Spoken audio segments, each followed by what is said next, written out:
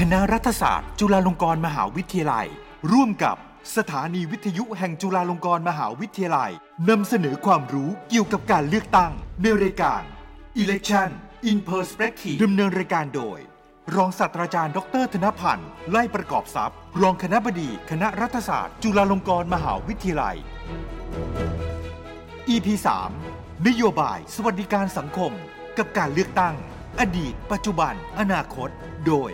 ผู้ช่วยศาสตราจารย์ดร.ภาวินศิริประภานุกูลในช่วง2 ทศวรรษที่ผ่านมาพรรคการเมืองให้ความสำคัญกับการจัดทำนโยบายสาธารณะในการโฆษณาหาเสียงในการเลือกตั้งทั่วไปหนึ่งในนโยบายสาธารณะที่พรรคการเมืองให้ความสนใจก็คือนโยบายสวัสดิการสังคมจนมีบางคนวิพากษ์วิจารณ์ว่าตกลงมีความแตกต่างกันระหว่างสวัสดิการสังคมหรือประชานิยมหรือเปล่าวันนี้เราได้รับเกียรติจากผู้ช่วยศาสตราจารย์ดร.ภาวินศิริประภานุกูลผู้อำนวยการหลักสูตรรัฐประศาสนศาสตร์มหาบัณฑิตคณะรัฐศาสตร์จุฬาลงกรณ์มหาวิทยาลัยสวัสดีครับอาจารย์ครับสวัสดีครับอาจารย์ครับครับขออนุญาตเรียกชื่อเล่นนะครับ อาจารย์ป๊อปนะครับ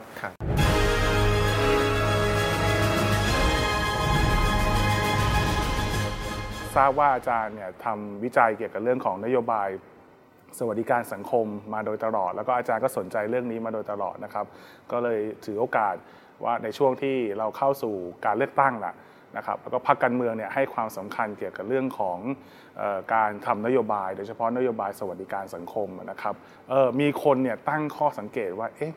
พรรคการเมืองเนี่ยบอกสัญญาว่าจะเพิ่มนู่นจะเพิ่มค่าจ้างแรงงานจะเพิ่มสวัสดิการจะเพิ่มอะไรต่างๆเนี่ยนะครับจนมีคนวิพากษ์วิจารณ์ว่าตกลงมันเป็นประชานิยมหรือเปล่าสวัสดิการสังคมกับประชานิยมเนี่ยมันต่างกันยังไงครับอาจารย์ครับผมขอพูดถึงนโยบายสวัสดิการสังคมก่อนนะครับจริงๆเนี่ยถ้าย้อนกลับไปพื้นฐานนิดนึงนะครับสำหรับนโยบายภาครัฐเนี่ยวัตถุประสงค์หลักของมันก็คือเพื่อที่จะสร้างประโยชน์สุขให้กับผู้คนภายในประเทศนะครับนั่นก็คือเป็นการยกระดับชีวิตความเป็นอยู่ของผู้คนนะครับถ้าหากว่าเรามองจากมุมนี้เนี่ยนโยบายสวัสดิการสังคมเนี่ยมันก็คือสิ่งที่ผู้คนต้องการลักษณะหนึ่งนะครับเราเชื่อว่าผู้คนไม่ว่าจะยากดีมีจนนะครับก็มีความต้องการพื้นฐานหลักๆอยู่ระดับหนึ่งนะครับก็แน่นอนว่าคนที่ฐานะไม่ค่อยดีหรือว่าเป็นคนที่เรียกว่าคนจนนะครับมีไม่พอเลยเนี่ยก็อาจจะไม่มีความสามารถด้วยตัวเองเนี่ยในการที่จะรับความต้องการพื้นฐานตนได้นะครับเพราะฉะนั้นเนี่ยนโยบายรัฐในแง่ของการให้สวัสดิการกับผู้คนเนี่ยก็เป็นสิ่งที่พวกเขาต้องการนะครับทีนี้สิ่งสวัสดิการเหล่านี้เนี่ยนะครับในระยะหลังเนี่ยมันถูกนำมาใช้เพื่อบางทีอาจจะมองว่าเป็นผลประโยชน์ในทางการเมืองนะครับก็เพื่อเป็นการแลกกับคะแนนเสียงในการเลือกตั้งนะครับรวมไปถึงถ้าหากว่า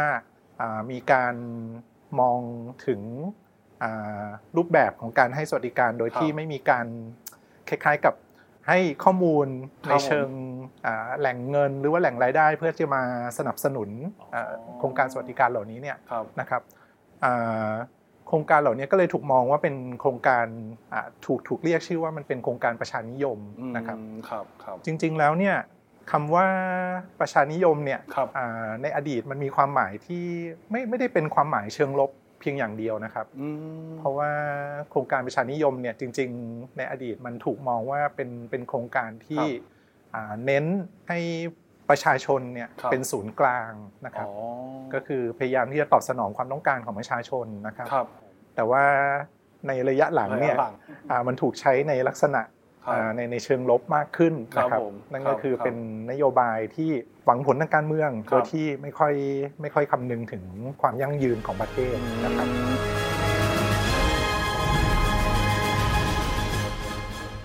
อาจารย์ครับแล้วพอพูดถึงเรื่องของความพร้อมครับหลายคนเหมือนว่าฝันว่าอยากจะมีสวัสดิการสังคมเหมือนอย่างเช่นในประเทศโดยเฉพาะในประเทศพัฒนาแล้วนะครับอย่างสแกนดิเนเวียครับแล้วประเทศไทยล่ะครับอาจารย์เรามีความพร้อมมากน้อยแค่ไหนครับเกี่ยวกับเรื่องของนโยบายสวัสดิการสังคมครับครับก่อนอื่นเนี่ยนะครับผมขอพูดไปถึงเรื่องทรัพยากรที่รัฐบาลเรามีก่อนนะครับ จริงๆเนี่ยทรัพยากรรายได้หลักๆของรัฐบาลเนี่ยนะครับจริงๆมันมาจากการจัดเก็บภาษีนะครับนั่นคือ90%ของรายได้รัฐบาลเนี่ยมาจากการจัดเก็บภาษีจากประชาชนในประเทศนี่แหละนะครับเพราะฉะนั้นถ้าหากว่าเราอยากจะให้รัฐบาลใช้จ่ายเพิ่มมากขึ้นเนี่ยก็แน่นอนว่าเราจำเป็นจะต้องจ่ายภาษีให้กับรัฐบาลเพิ่มมากขึ้นนะครับในส่วนถัดมาเนี่ยผมจะขอย้อนเราไปที่ปี63หรือปี65นิดนึงนะครับ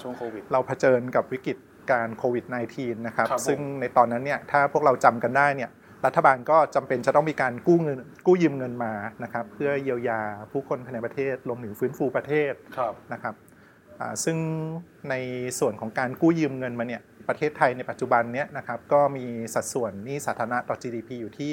60.5% นะครับอันนี้เป็นข้อมูลณสิ้นปีงบประมาณ65นะครับซึ่งเป็นสัดส่วน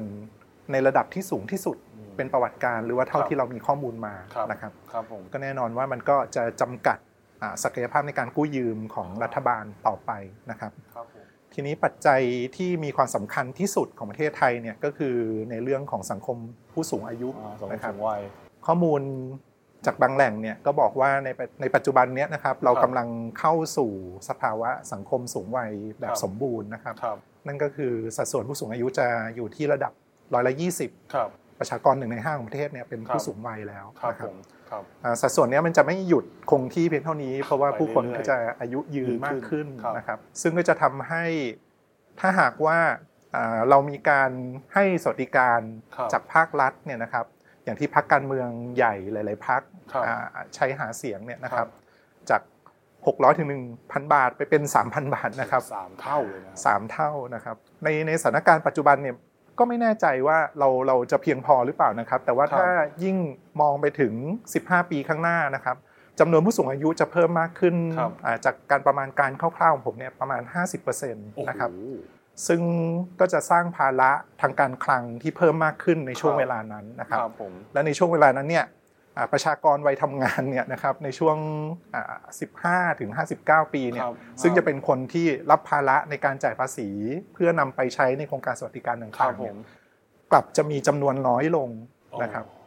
ซึ่งก็หมายความว่าเขาก็ต้องแบกรับภาระที่มันสูงมากขึ้นนะครับซึ่งโดยส่วนตัวก็คิดว่าน่ากังวลเป็นอย่างยิ่งนะครับ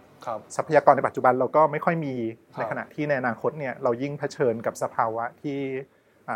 ภาครัฐจะขาดแคลนทรัพยากรเป็นอย่างมากครับก็ฟังจากที่อาจารย์ป๊อปเล่าให้ฟังเนี่ยก็น่ากังวลจริงครับแล้วก็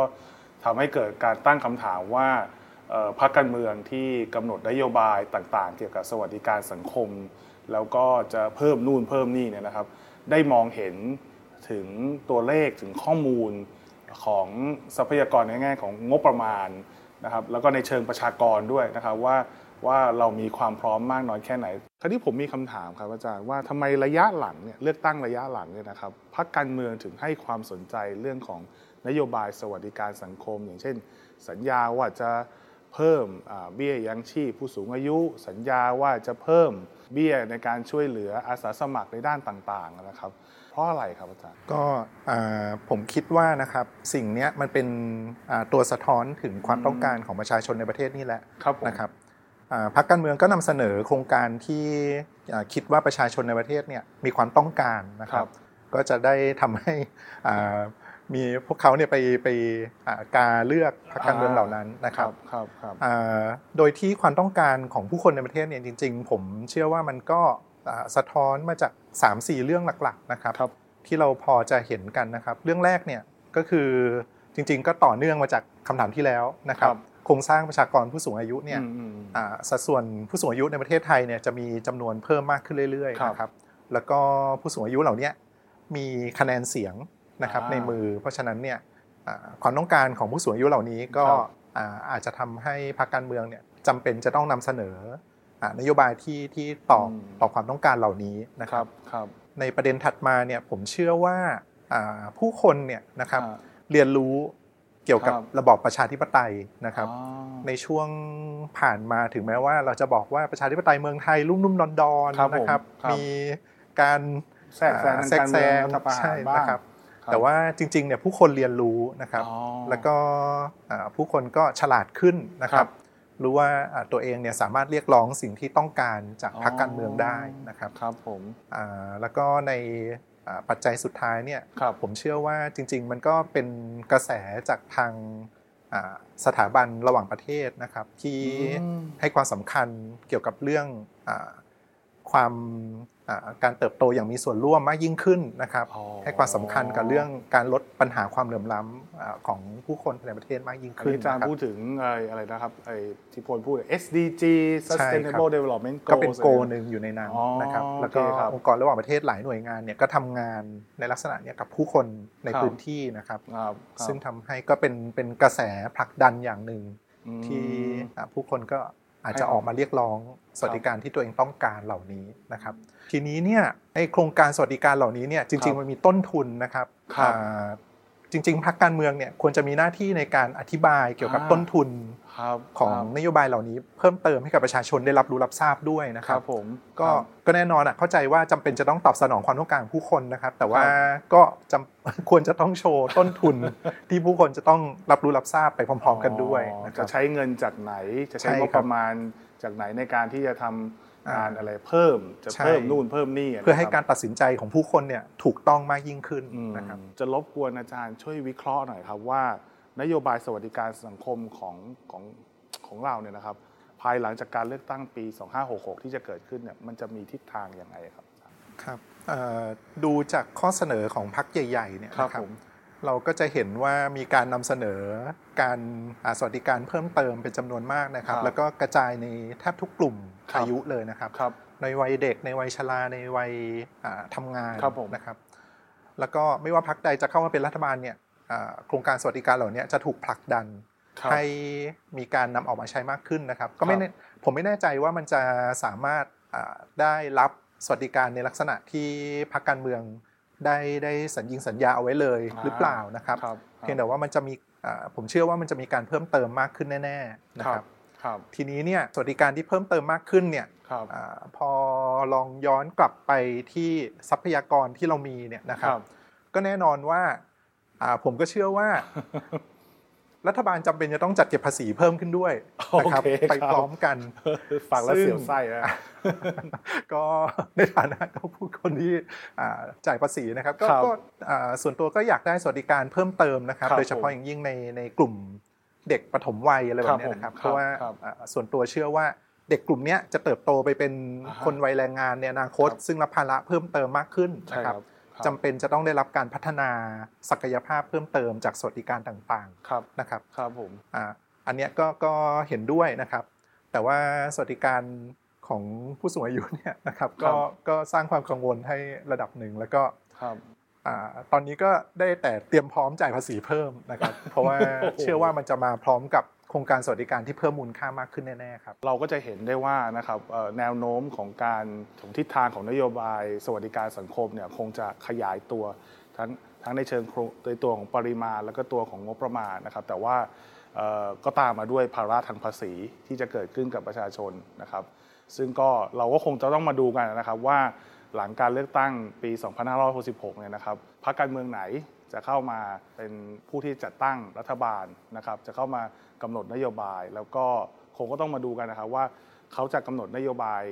ตามที่เขาหาเสียงได้หรือเปล่าหรือจะมีอุปสรรคอะไรโดยเฉพาะอุปสรรคทางด้านงบประมาณที่อาจารย์พูดถึงนะครับ Election in Perspective นำเสนอความรู้เกี่ยวกับการเลือกตั้งโดยคณะรัฐศาสตร์จุฬาลงกรณ์มหาวิทยาลัยร่วมกับสถานีวิทยุแห่งจุฬาลงกรณ์มหาวิทยาลัย